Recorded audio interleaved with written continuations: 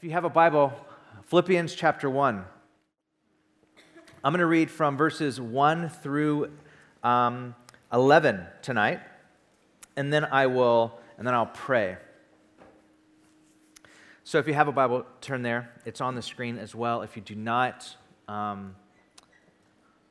verse 1, Paul and Timothy, servants of Christ Jesus, to all God's holy people in Christ Jesus at Philippi, together with the overseers and the deacons, grace and peace to you from God our Father and the Lord Jesus Christ. I thank my God every time I remember you.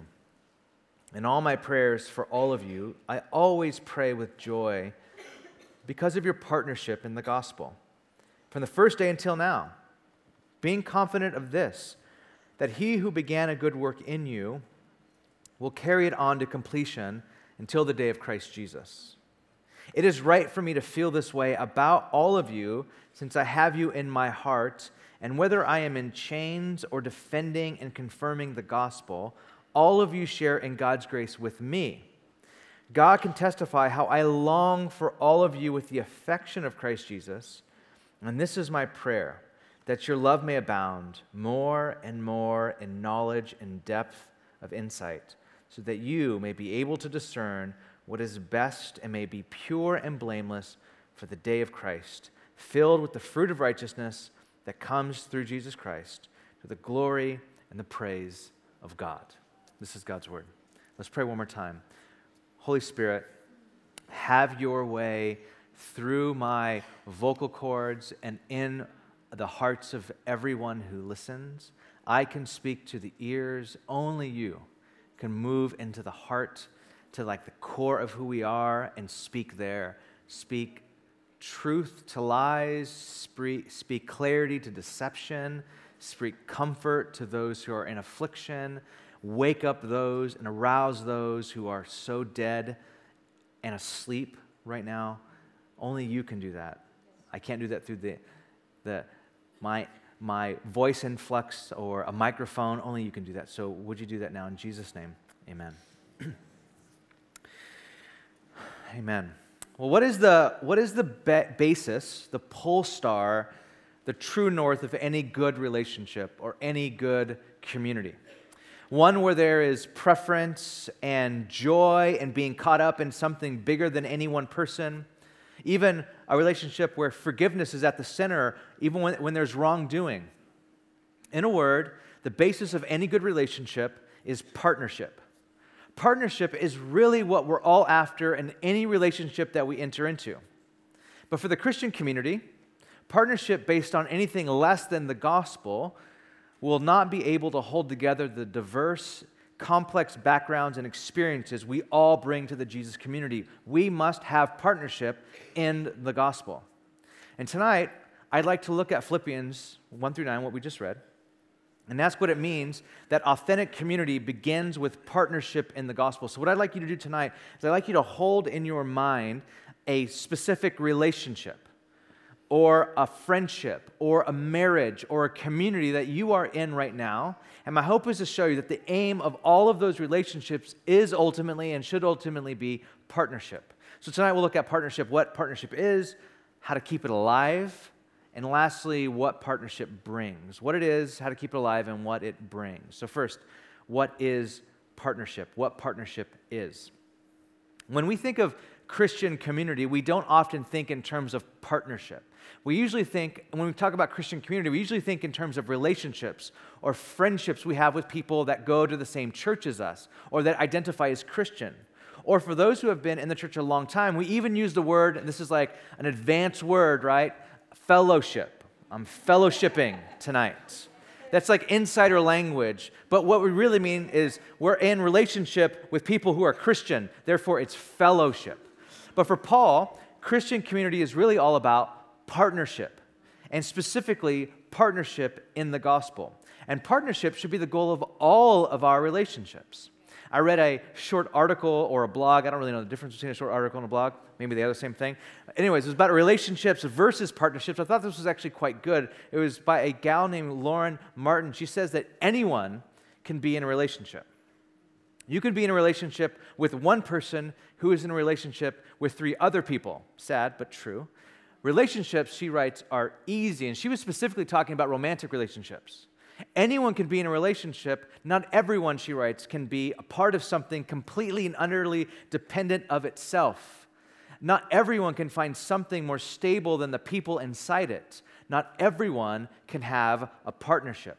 And she actually has some helpful distinctions between what a partnership is versus what a relationship is. And she says this: relationships are clouded, partnerships are clear-cut. Relationships are volatile, partnerships are stable. Relationships are emotional, partnerships are about emotional integrity, meaning you show up with your honest self and you're able to show up with your honest self. My favorite, though, is when she says this: relationships are about seeking pleasure, partnerships are about seeking purpose. That's where it landed for me when she was writing this article. I mean, yes, that's it. She writes that relationships, especially romantic ones, tend to be all about pleasure. Pleasure and hopes of escaping some sort of pain, whether it's pain of loneliness or pain of rejection or pain of inadequacy. She says, like most choices we make seeking pleasure, pain in return is always much worse. But partnerships are no longer about pleasure. Partnerships are about stability. And I think this last point is kind of close to what the Apostle Paul is saying in Philippians. He writes that he thanks God every time he remembers the church in Philippi because of their partnership in the gospel. He doesn't say their relationship in the gospel or even their friendship in the gospel, but their partnership in the gospel. He's friends with Philippi. He's in relationship with the church in Philippi, but it's their partnership that he thanks God for. The word partnership in Greek is if you grew up in church, this is a very common word. You probably know this word. It's a Greek word, koinonia. Now, you probably know songs about koinonia. You sang about it in kids' school or kids' church or whatever. Koinonia is typically translated in our Bibles as fellowship. That's where we get the word fellowship. And when we think of Christian fellowship, we have all these images of church potlucks and being a part of the same denomination or believing all the same things about like 7-day creation or some other debatable topic in the Bible. In other words, most of us, when we think of Christian fellowship, we think about hanging out, spending time with people in church that are like us. Now, these might be good and edifying things, but it's not what Paul means by koinonia. The word means, koinonia, when he uses it here, it means to participate in something rather than to share something in common. Anyone can share something in common. We share the fact that we live in San Francisco or we go to the same church. That's easy. But to participate in something is closer to what this word means. And therefore, it's stronger than sharing in something, like sharing the same city or sharing the same church or sharing the same understanding and appreciation of the same type of music. It means that we actually participate in something together. It's a word about purpose and action, not simply about pleasure of people who look like you or talk like you or even think like you. It's about something bigger than all of us, and at the same time, in its own powerful way, making us one at the same time. So what does Paul say that we participate in? He says, you and I participate in the gospel. Now, what does he mean when he says, you and I participate in the gospel? When we partner in the gospel, what does that mean? That we participate in the gospel. He means, first off, he means that you yourselves, the church in Philippi, and us that read it later, we have been changed by the gospel ourselves. It doesn't mean that Christianity is your affiliation. It doesn't mean that Christianity is your family's religion or your nation's religion, even though that's not a thing. It means that you yourself have taken in the gospel and have been changed by the power of the gospel. You have personally participated in the gospel yourself. See, the church is always and should always be made up of people who have no business together if it were not for the gospel. No business at all. I want our church to be like that so bad. It's kind of not really like that. I mean, you look around, it's our church kind of like the same type of people. I want it to be more diverse than it is even today. I want it to be made up of people that like, I have no business knowing you or even liking you if it was not for the gospel. That's the kind of stuff I want to see happening, and that should be happening in the church. People of different ethnicities, different political leanings, different music choices, different generations, all coming together. And what we have in common is that we are people who have been radically changed by Jesus' gospel. And we've participated in the gospel, which makes us now partners in the gospel. Now, to show you what this looks like in Philippi, because we can read Philippians and go, oh yeah, Paul's writing, and they kind of just become this like church that we have no real like tangible contact with. Like, who is Paul writing to? Who are these people that are in his church that share in the gospel with him? Are they all different? Are they all the same? Well, turn to Acts chapter 16. If you have a Bible, turn to the left, Acts 16. We get to read, actually, in Acts, the start of this church. Paul was a prolific church startup founder or church planter, however you want to say it. And in the book of Acts is the account of the early church, how the Holy Spirit began the church after Jesus. And Paul comes on the scene a few chapters in, and he kind of like the book of Acts becomes like his like traveling itinerary of all these places he went to preach the gospel. And Acts 16, we get the account of Philippians and how the church started in Philippi, the church he's writing to in Philippians.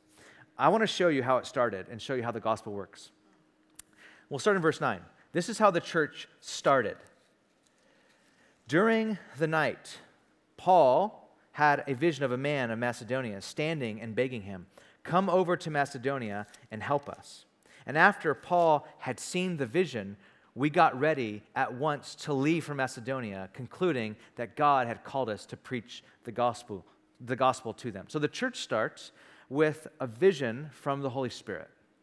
Like Paul and his companions, Paul has a vision of the Spirit leading him to a man who's saying from Macedonia, "Come and help us." He tells the people he's with, and they're like, the Spirit of God is leading us all the way to Macedonia to go and try to preach the gospel there. So they go to Macedonia. So this is what happens when they get there. Verse 11. From Troas, we put out to sea and sailed straight for Samothrace, whatever. And the next day, we went on to Neapolis. From there, we traveled to Philippi. Here, this is the church that he's writing to, the city.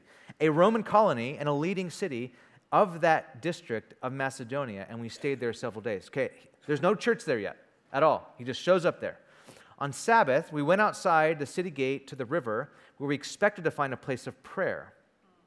We sat down and began to speak to the women who had gathered there. One of those listening was a woman from the city of Thyatira named Lydia, a dealer in purple cloth. She was a worshiper of God, and the Lord opened her heart to respond to Paul's message.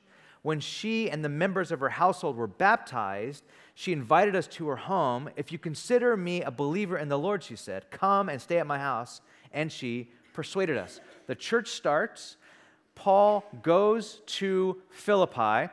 The first thing Paul typically does on his missionary journeys is he goes to a synagogue, and in the synagogue, he meets fellow followers of Yahweh, and he tells them that Yahweh's Messiah has come. His name is Jesus, who lived, died, was buried, and was resurrected, and now lives, and the Messiah is here. That's what he typically does. He goes to Philippi. There is no synagogue in Philippi.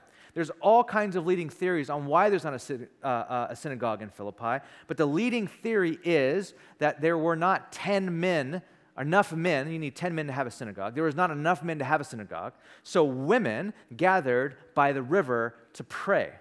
So Paul goes to look for a synagogue. There is not one. So he goes down to the river and he finds a group of women praying. So Paul goes up and starts to preach the gospel to these women. Lydia, who is an entrepreneurial fashion CEO, very wealthy, Asian lady that deals in purple cloth. She's a fashion entrepreneur. That's what she is, and she's very wealthy.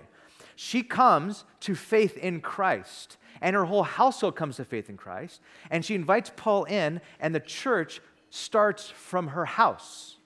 and she has a church out of her house. Okay, so that's the start of the church. It just started with a very wealthy, faithful, entrepreneurial fashion CEO. Pretty rad. Okay, let's keep reading. Verse 16. Once we were going to the place of prayer, and we met by a female slave who had a spirit by which she predicted the future. She earned a great deal of money for her owners by fortune-telling. She followed Paul and the rest of us, shouting, "These men are servants of the Most High God who are telling you the way to be saved." She kept this up for many days. Finally, Paul became so annoyed that he turned around and said to the spirit, "In the name of Jesus, I command you to come out of her." At that moment, the spirit left her. When her owners realized that their hope of making money was gone, they seized Paul and Silas and dragged them into the marketplace to face the other authorities.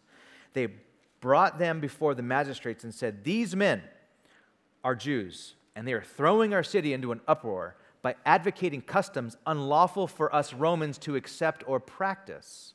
Speaking of preaching the way of Jesus. The crowd joined the attack against Paul and Silas, and the magistrates ordered them to be stripped and beaten with rods.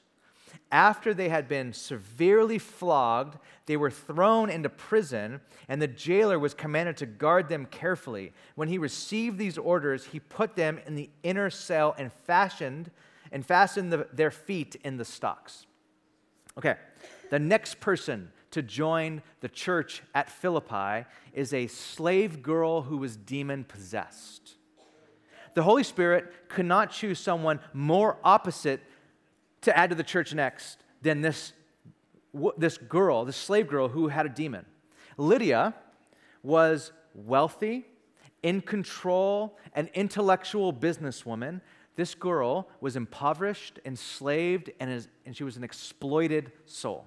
Now, this story might sound strange because the slave girl is actually speaking the truth. She's following Paul and Silas around saying, these are servants of the Most High God, and they'll show you the way to be saved. Now, that is true, but the way she was doing it, the spirit in which she was doing it was mocking, disruptive, and out of control. And the way the Holy Spirit goes after her is quite unique as well.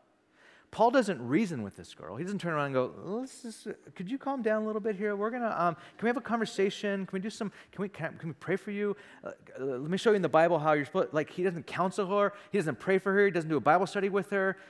What he does, the way the Spirit starts to move through Paul, is he turns around one day because he's so annoyed. He's like, by the power of the Spirit, I rebuke you, Satan, and he exercises the spirit that rules her, and she becomes a follower of Jesus. She's instantly saved, and this is what always happens, she joins the church.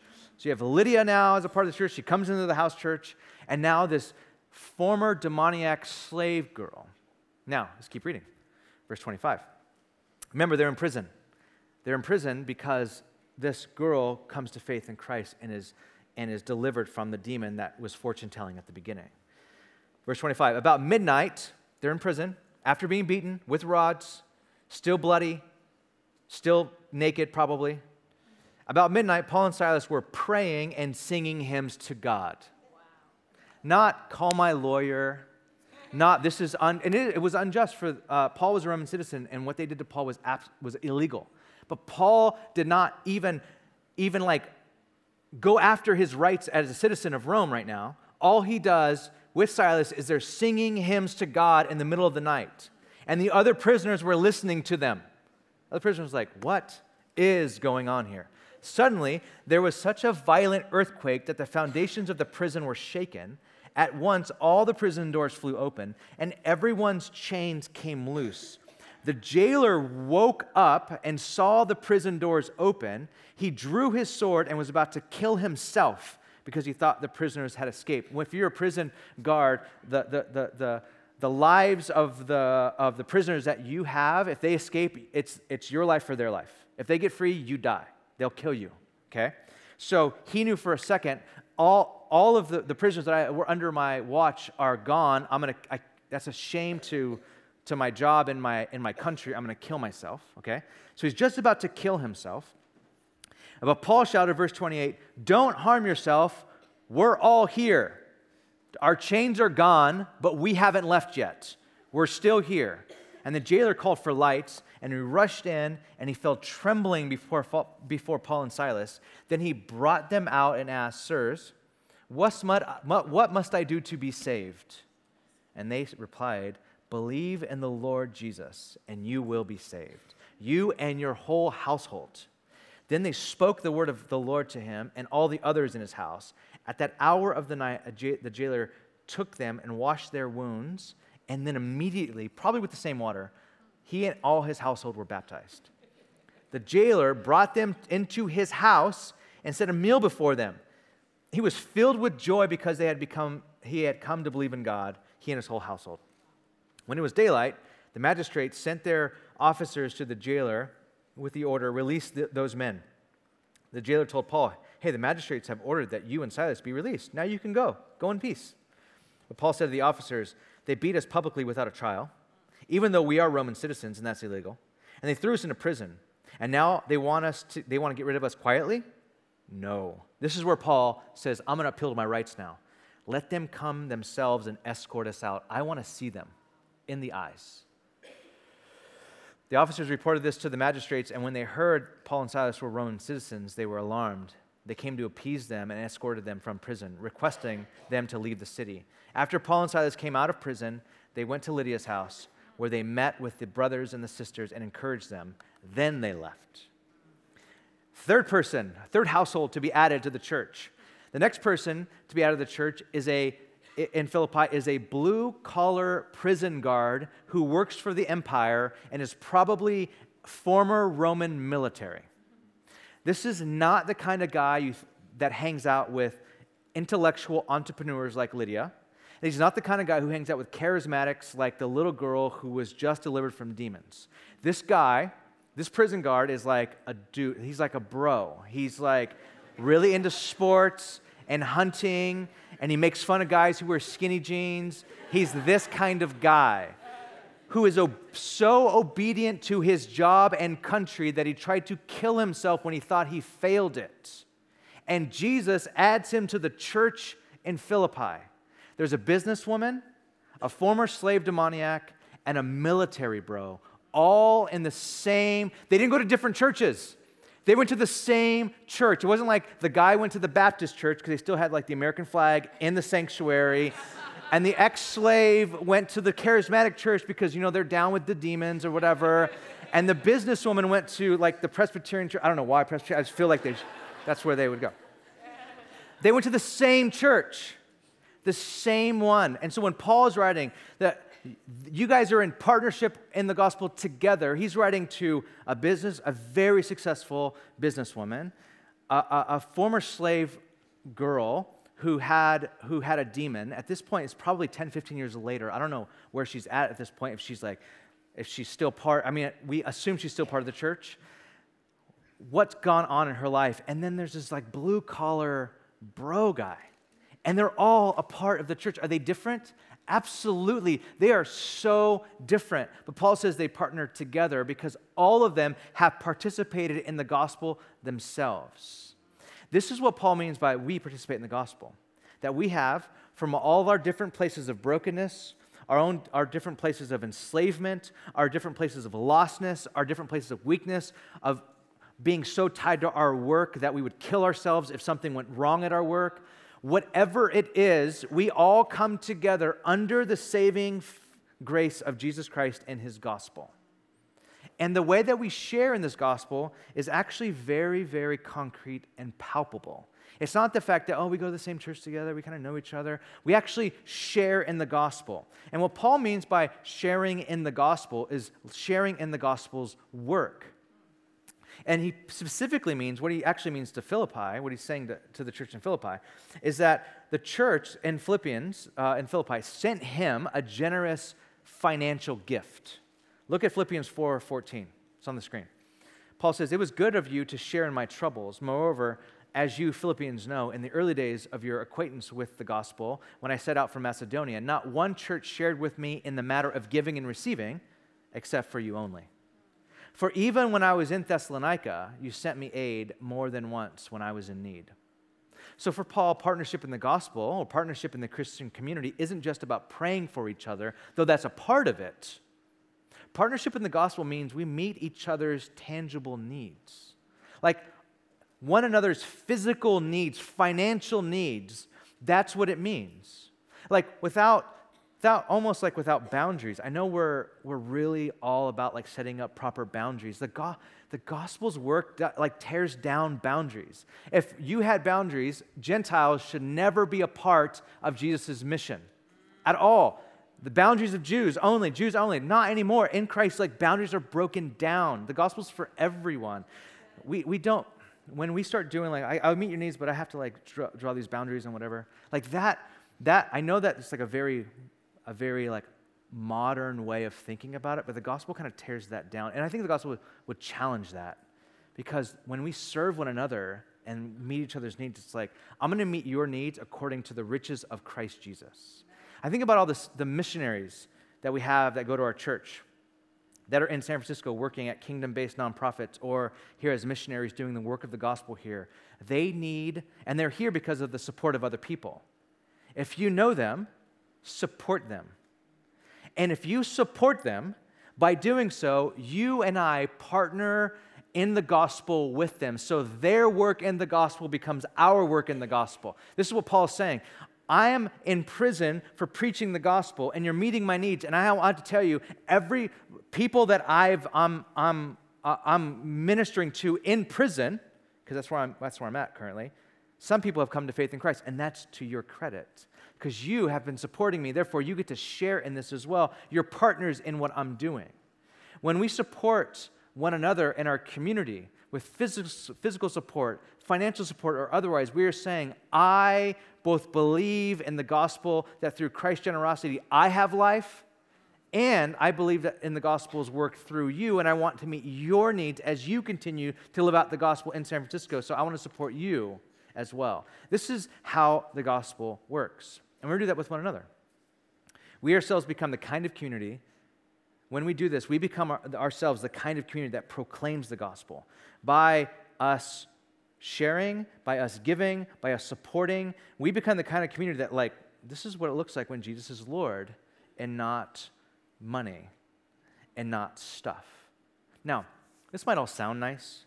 Like, oh gosh, different people from different backgrounds, all kumbayaing and supporting each other materially and financially. Oh my gosh, it's so great. I wish this church was like that. This one here physically, and I do too. But what happens when that loses its luster?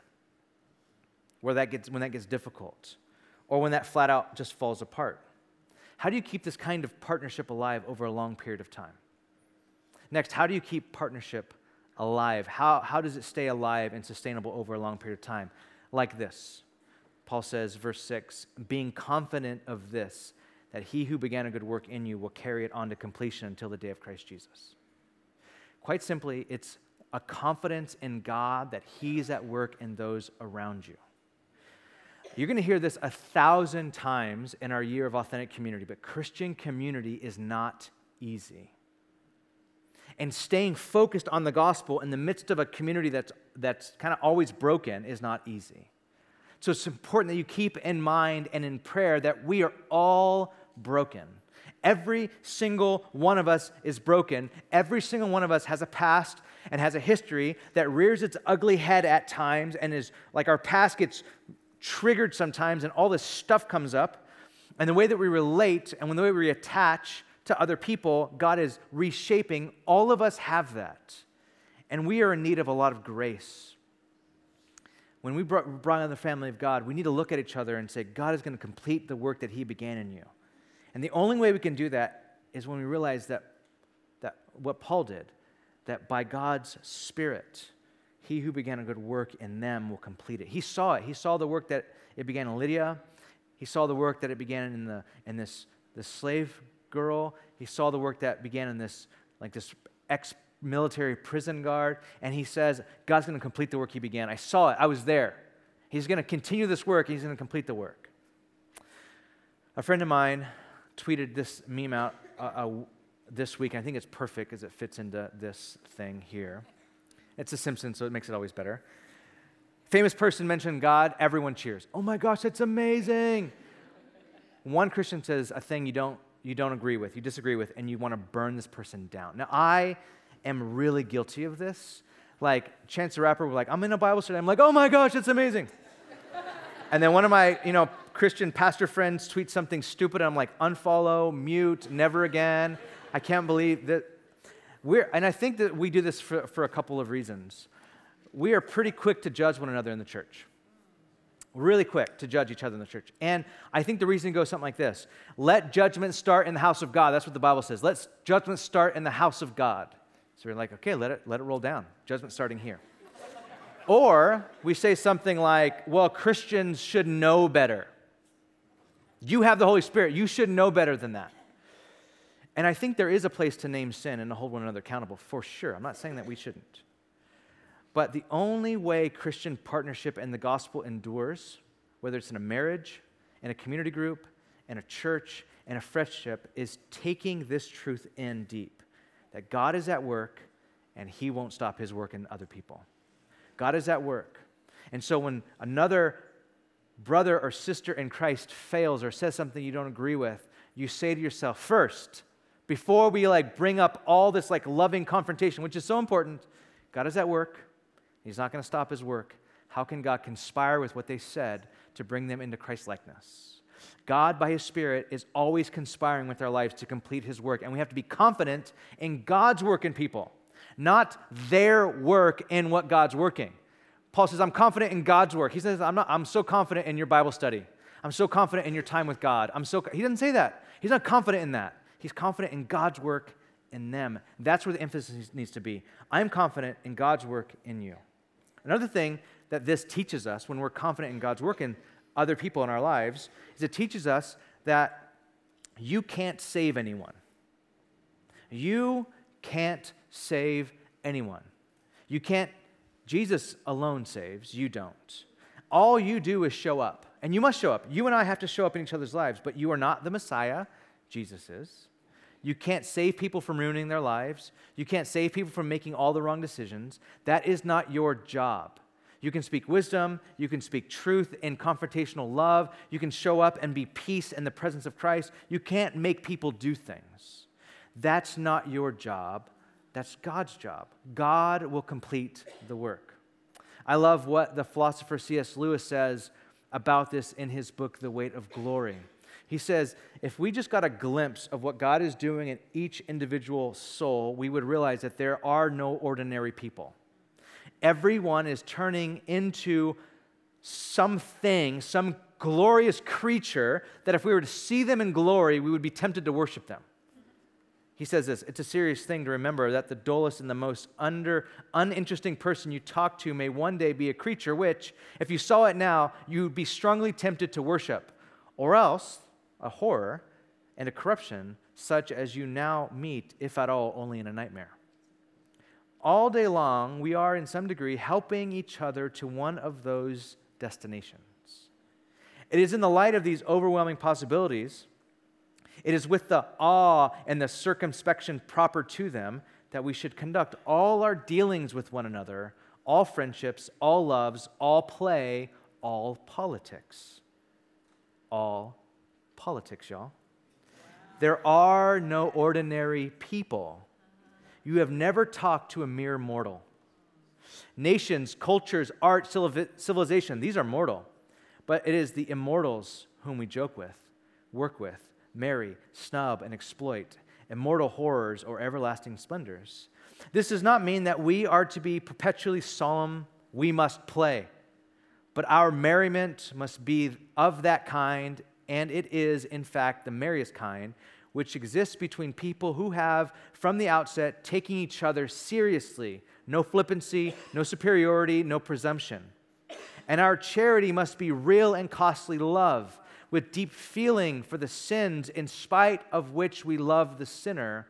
No mere tolerance or indulgence which parodies love as flippancy parodies merriment.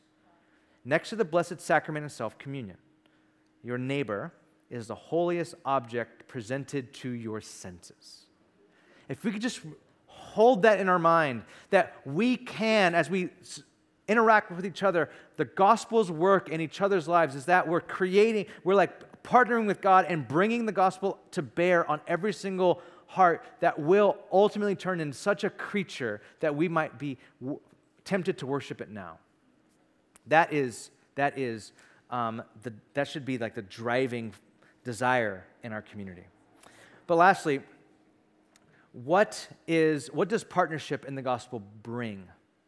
When partnership is working well, when we're partners in the gospel in our marriage or in our relationships or in our family or in our church or in our community group, what does it bring? What is the telos of good partnership? What is the goal? What is the hope? What is the end? In a word, it's joy. And I know, thanks to Marie Kondo, it's like joy is on trend right now, okay? If you've ever seen like her like magical art of getting your ish together, whatever that is, like it's bringing joy back into pop culture. Now, let me just say this before, what she does is like the second gospel, I think. It's amazing, right? Everyone should take care of your stuff, live minimally, stop being a hoarder, all that stuff, right? You should make all your roommates watch this thing. Like everyone do the thing. Like I bought into this thing a while ago when the book came out. Yes, all of it. But here's where I think it's off. I think it's off when it comes to joy.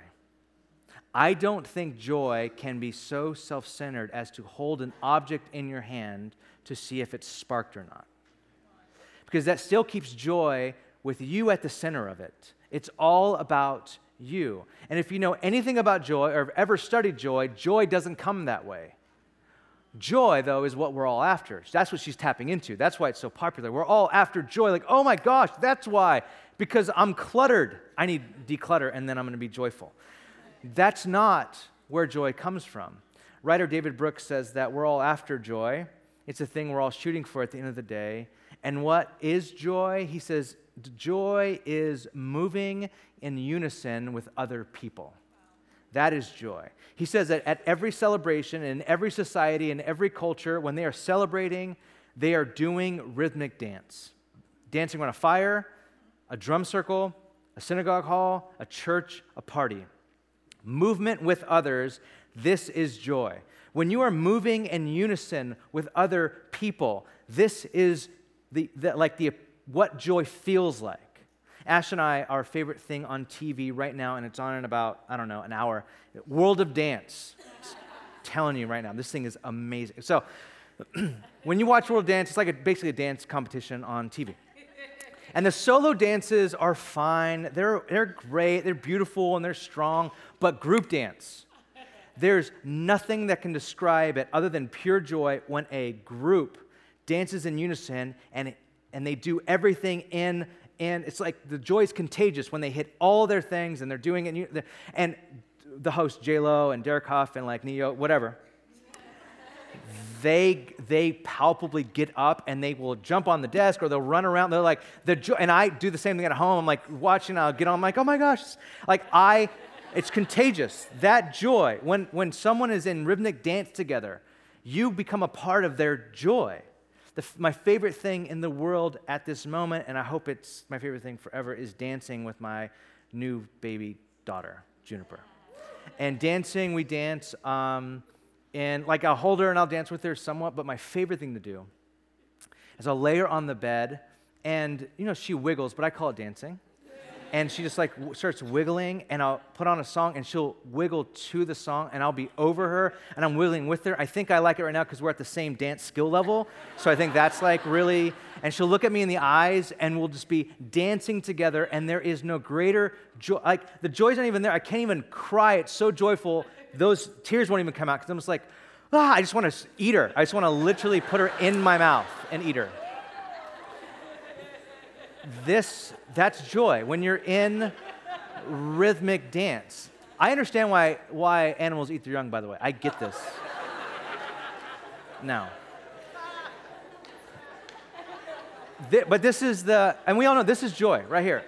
Being in this sort of rhythmic relationship is joy. The second thing joy consists of is group movement and the pursuit of an ideal, something that satisfies our moral yearning. Rabbi Wolf Kelman wrote this after marching with Martin Luther King in Selma. He wrote, "We felt connected in song to the life transcendental, the ineffable. We felt triumph and celebration. We felt that things change for the good and nothing is congealed forever. That was warming, transcendental, spiritual experience. Meaning and purpose and mission were beyond exact words. Meaning was the feeling, the song, the moment of overwhelming spiritual fulfillment. The joy is a place where people meet, and to bring it all the way back to that first quote that we shared, meeting for a purpose. A purpose that's higher than each individual, something bigger than them both or them all. It's something, it's not centered around what sparks joy in me or in you. It doesn't even, it's way beyond that. It's joy in something that you know you're moving toward this like moral pole star in your life to make things right again. This meeting place is exactly what Paul writes in verse 4. He says, "In all of my prayers for all of you, I always pray with joy." Why? Because of your partnership in the gospel. I pray with joy when I think of you because of your partnership. Real partnership brings joy. That's rhythmic dance. That's doing something together. That's true partnership. Ash and I have experienced partnership on a level unspeakable since having our daughter. And the joy is like palpable, almost too good to be true. We've known each other for 20-something years, and this is like, there's something about, there's like this little life that's brought in, and us partnering together to raise this little life in Christ that's like bringing out the best of both of us at the same time that I never thought was even possible. And this doing this together every single time in my life where I've had the most joy, it's when I'm in syncopation with other people for the sake of the gospel. Every single time. There is no greater joy than when 2, 3, 4, 50, 2,000, 3,000 people get it at the same time, and they're like, we're on the same mission, purpose together. This is deep, abiding joy. The book of Hebrews says in the Bible, says that for the joy set before him, Jesus endured the cross. Now, if joy is unison with others, that joy that Jesus endured was not the cross. Jesus didn't I can't wait to get to the cross. He says it was the joy that was set before him. He endured the cross. Joy was set before him that was kind of beyond the cross. What was that joy that was set before him? That was not the cross. The fact that it led him to the cross or to endure the cross. What was that joy? I believe that joy was union. It was unison. It was bringing you and I in union with him, bringing us into what scholars call the best definition of Father, Son, Holy Spirit, Trinity, is the Trinitarian dance. The Trinity is the dance where they are preferring in unison with one another forever, and Jesus bringing us into this divine dance with God himself. The Spirit in us in the Spirit, caught up in partnership with God. What was that joy? It was that I, through what I'm doing on the cross, get to bring sons and daughters into this union that I've had, that we have, that we share. This dance, this unison for something greater than themselves. That was the joy. Now, before we close in prayer, I'd like to reflect on one last thing. And it is kind of how Paul opens this letter. He calls himself, I, Paul, and Timothy, slaves. I know our translation says servants, but literally it means slaves. Slaves to Christ. And he tells the church in Philippi that they are saints. They're holy saints. Now, and here's the point. Everyone in the Jesus community is redefined by their relationship to God in Christ. Everyone. There are no mere mortals. If you've come to faith in Christ, we are all servants, slaves of Christ. We are owned by Jesus and completely submissive to him. And at the same time, we are saints. Everyone in this church community, in your CG, must be defined by their relationship and their status before God. That's how we must see one another. I know this is hard to grasp, especially when there's conflict and disagreements and unmet expectations, but trying to see one another like Christ sees us makes a way for a community of grace where there's space to become what God says about us. There's actually room to breathe and become what God says about us. Remember, he who began a good work in you will complete it. Remember that in your dealings with one another. God is at work in people's lives. How do you partner with that ongoing gospel work? Let's be reminded of that as we pray. Would you stand with me as we pray?